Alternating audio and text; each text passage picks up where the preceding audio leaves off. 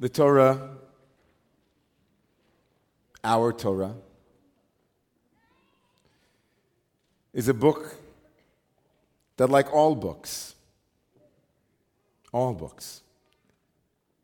will be read and should be read differently and uniquely by all who open her. At times we read the Torah objectively, searching for the truth, its quote-unquote text and context, how it emerged, who wrote it, what were the cultural factors that played into a particular piece of that work, authorship, intention.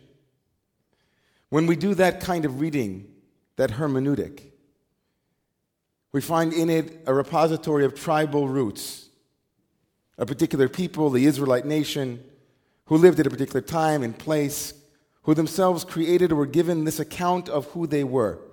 Torah as memory, what we might call history, there's no word in Hebrew for history, there's just memory. Torah as memory is an absolutely vital tool. It allows us to be intellectually honest with ourselves and our tradition. It allows us to be up to speed with modernity and postmodernity. It allows us to sit comfortably within a gestalt of intellectual honesty, to find a home in Torah. But most of the time we read Torah in a completely different way. The lens of Torah that we usually employ is that began as something called midrash, whose root is lidrosh, darash is to seek out. And what we seek in Torah is nothing less than a relevant message for me and my life, you and your life, in your age, not its age. How you can hear Torah in your way. Diber Torah b'lashon b'nei Adam. The Torah speaks to us in our particular idiom, in our particular place, in our particular time. The means that the Torah and all of the vast literature of Torah, all of its interpretation, is asking one fundamental question of each and every one of us whenever we open it up, and that is, how can I help you? To paraphrase JFK, it isn't what the Torah can do, it's not what we can do for Torah, but what Torah can do for us. So let's look at a little bit of Torah that we can use. Because the Zohar, the Holy Zohar, the 13th century mystical work, calls all of the Torah good advice. Itin Tavin, good advice. So let's look at some Eitzot Tovot that emerge. One of my most favorite Eitzot from the Torah happens in this week's reading. Some of you might be familiar with this because I've taught it before, and you actually might find it on the website from a year ago, Parshat Va'era. In this week's reading, we arrive at Mount Sinai. Lights show the whole nine.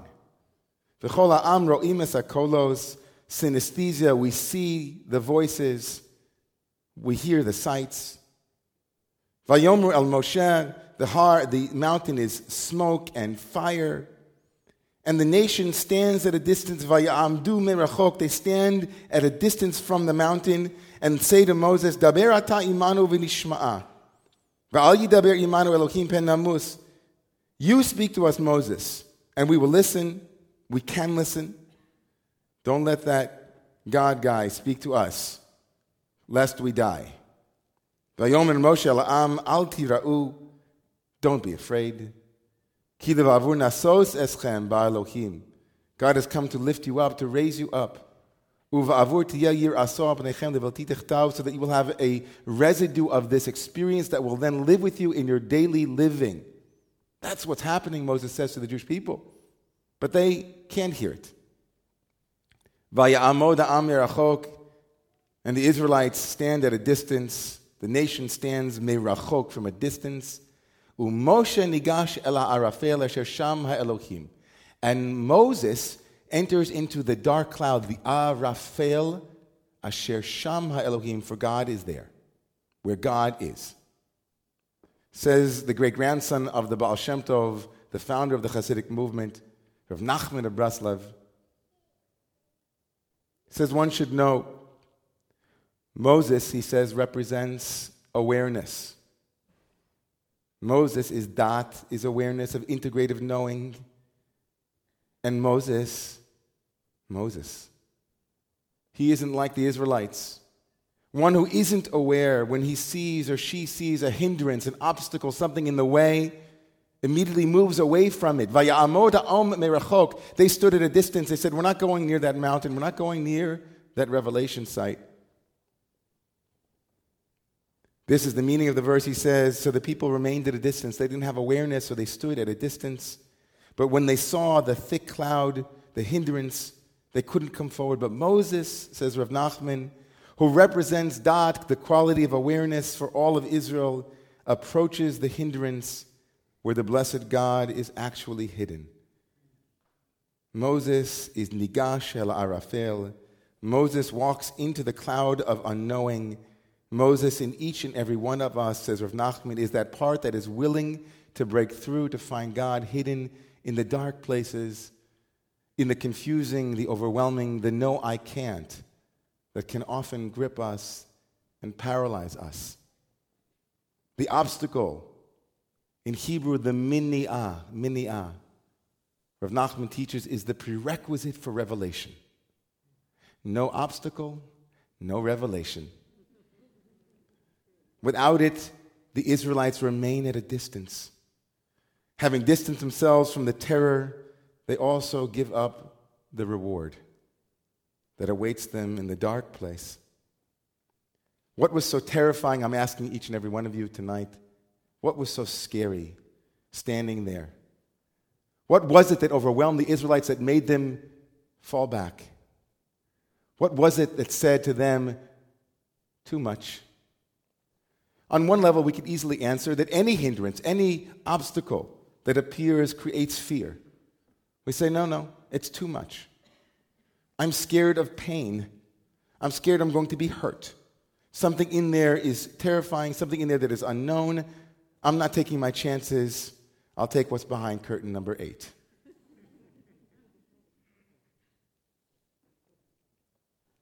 Listen to this midrash. They took their places at the foot of the mountain, vayitzatzvu b'tachtit hahar. This teaches us that God suspended the mountain over them like a barrel and said to them, if you accept Torah, then good. But if not, here will be your grave. This midrash, quoted by Aviva Zornberg, is an expression of the heaviness, the weightiness of receiving revelation, of knowing something that is so fundamental to who you are that you can't do without it. It's so heavy. It's kaved, it has kavod, it has gravitas.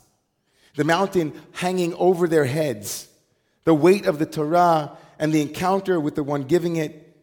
Aviva Zornberg says that perhaps the Israelites were experiencing an altogether human feeling of fear and therefore a rejection of too much goodness. There was a goodness, she writes, that violated, that penetrated, that assaulted. There was too much feeling, too much excitement.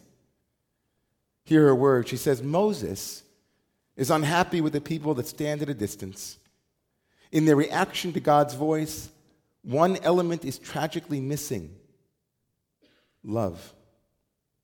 Only love would have made them able to tolerate the oscillations of standing at Sinai. Love, she writes, expressed by a sense of God's goodness and a willingness to accept that goodness. And at the root, she writes, that is the meaning of gratitude. Hakarat hatov in Hebrew, hakarat tova, means acknowledging the goodness of the other and allowing it to enter. But ingratitude, kfiyah tova, kfiyah, is the sense of being forced or violated by goodness, of being compelled into a relationship that threatens one's autonomy. And when the people refuse to hear more from God, Moses experiences disappointment. Fear, not love, has dominated the people's response. An altogether radical, different way of seeing the cloud. So we have on the one hand the cloud of emptiness. I don't know what's in there, it's dark, I'm scared, I'm not going to school, I'm not going to work, I'm not going on that date, I'm not trying again, I'm not lifting up, I'm not standing up, I'm scared. I've been hurt before, I'll be hurt again, I'm terrified of the pain of the cloud. But along comes Aviva Zornberg, everybody, right? Did you hear this, what she said? There's another kind of cloud. It's an altogether different cloud. It's not the cloud of unknowing because maybe something bad might happen. It's a cloud of, I'm not ready for this goodness. It's kfiyah. I feel forced to receive what you're giving me. I'm not ready. I can't handle it. I can't expand. It's too much. It's too exciting. If one of those is called the unbearable heaviness of being, we might call the other the unbearable lightness of being. Perhaps we don't enter our clouds for all of those reasons, but either way, each of those is unbearable. In a 1961 film, Through a Glass Darkly, the great Swedish filmmaker Ingmar Bergman offered a compelling example of these two clouds.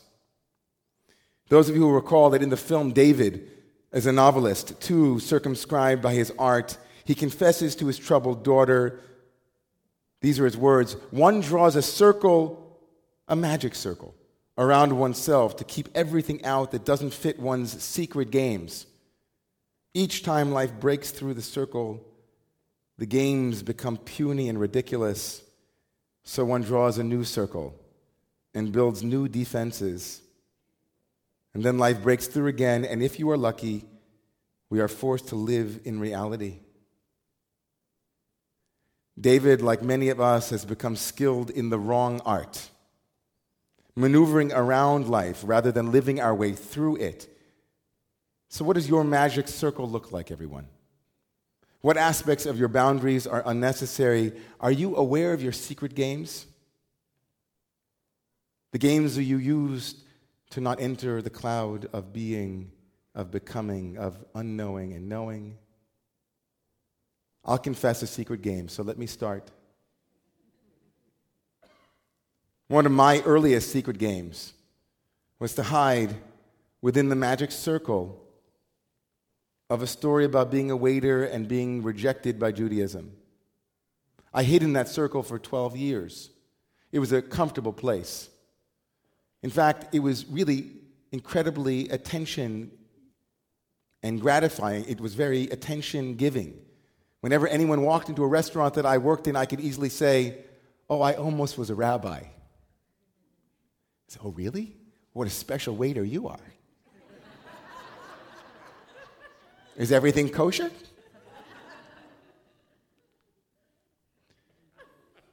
As long as I lived in that magic circle, the story that I had woven for myself, I got to avoid what someone once called the avoid dance, the dance of avoidance. I got to avoid entering into the cloud of confusion around my calling. I got to spin a web of complexity and interest. Anything but enter into that place. I was afraid to walk into and feel how deeply disappointed I was with Judaism and with God. I was afraid to go back to the dark cloud. I was afraid to enter it and perhaps find that it felt really good. So many of you know that story, I was broken out of my magic circle and forced in some way to embrace life. Inexplicable as it is, leaning into life in this way makes pain bearable. We will feel more. We will risk more. But pain is the avoidance of life, not its intensification. Pain is the contraction before and after life. And life in between is experience, and wisdom is the fruit nurtured in life's womb. The Buddhists speak of prajna garbha. It means the womb of wisdom. Wisdom must be brought full term and given birth to. It seems that the truth of experience can only release its wisdom if it is embodied by our experience of walking into those places. I couldn't help but think this week when watching Piers Morgan interviewing Tony Robbins.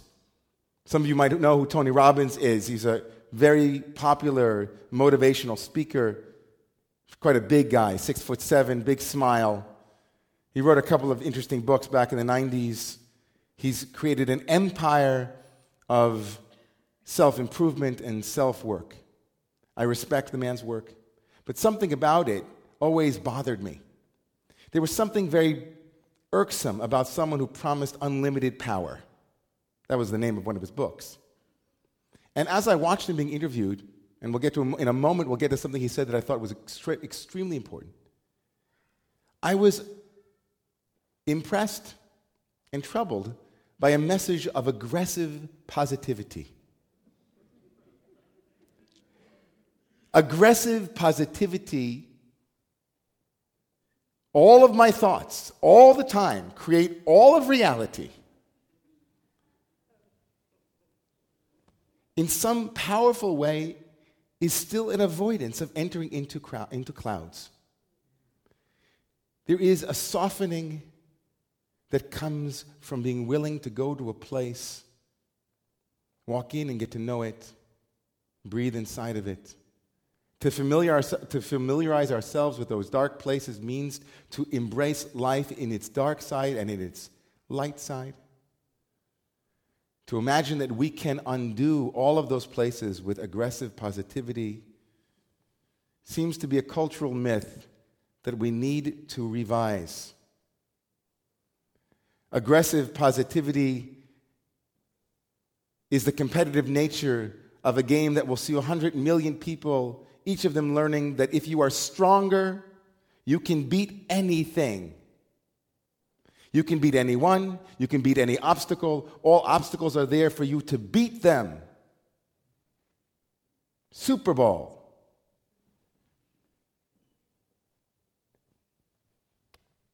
The older traditions confirm and reaffirm it is the very journey through life of obstacles that is the labor we must endure if we are to birth in ourselves anything resembling wisdom.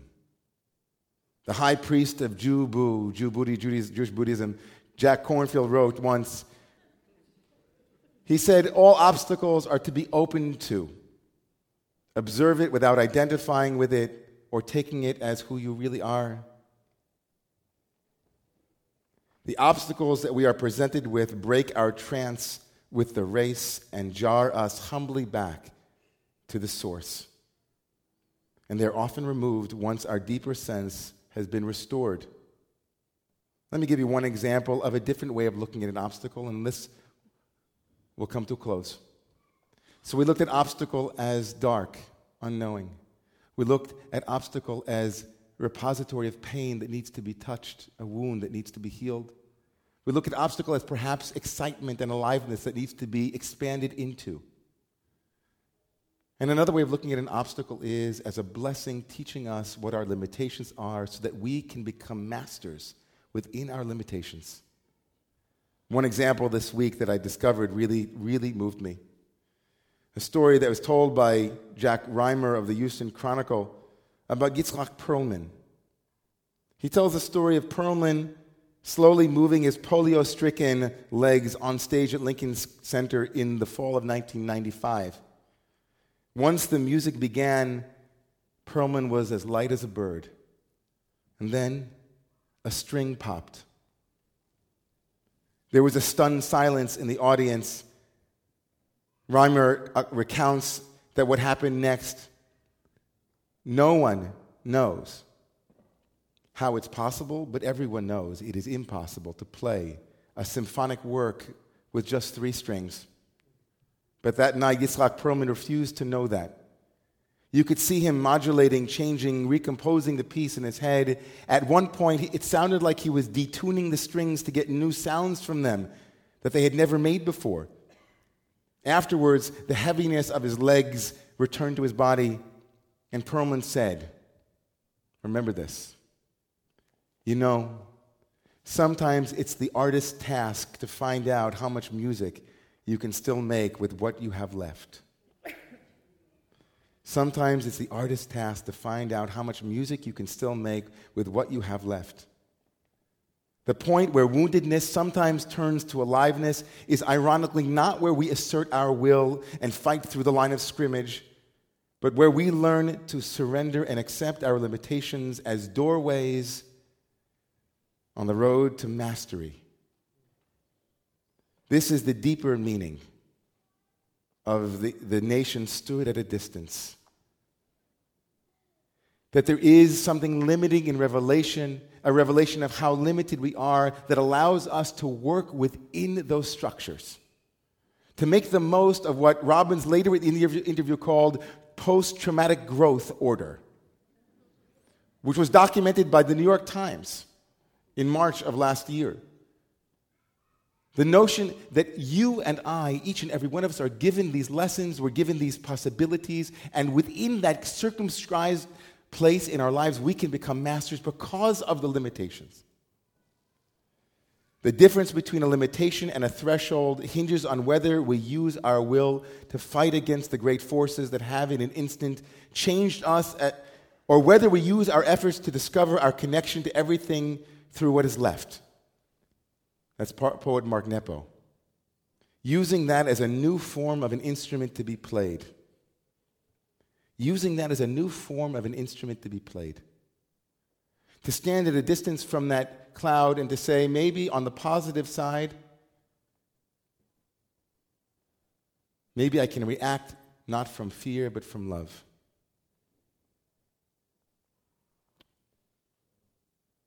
The last thing I'd like to say is from my friend Abraham Anash, who wrote a poem for me. And the name of the poem is Come Here, Fear. Come here, fear, he writes. Come out from the dark. Sit next to me, it's okay, you're safe. Tell me, has anyone heard your story? Has anyone gazed into your stony eyes and rubbed your hunched back? I'll give you a blanket for your cold bones, bread for your empty stomach, and tea for your jittery nerves. I promise to listen and listen with undivided attention to your amazing story. In Pharaoh's reign, your heart was hardened over and over. Come closer, fear. I want to know what propels you to wake up mornings. Here's my hand. It's okay, touch it. Come near. I want to know you. I want to bless each and every one of you that as you encounter the terror of revelation that is expressed as the Mount Sinai moment, that as we collectively, nationally, universally stand willing and ready to receive, to engage in conversations that before we might have avoided, as we enter into the dark clouds that collectively each and every one of us must face, that number one, we have the courage to walk in. We have the courage to empower ourselves through love and through trust, to enter ever so gently around the edges of what it is that we've danced around. And that too, that if we are avoiding it because it could feel good, to expand into the possibilities of what revelation is waiting for you. And lastly, may God bless each and every one of you to play the instrument you have been given by the unique limitations that have been set before you. May we all know deep in our bones that the answer is always more love. Amen.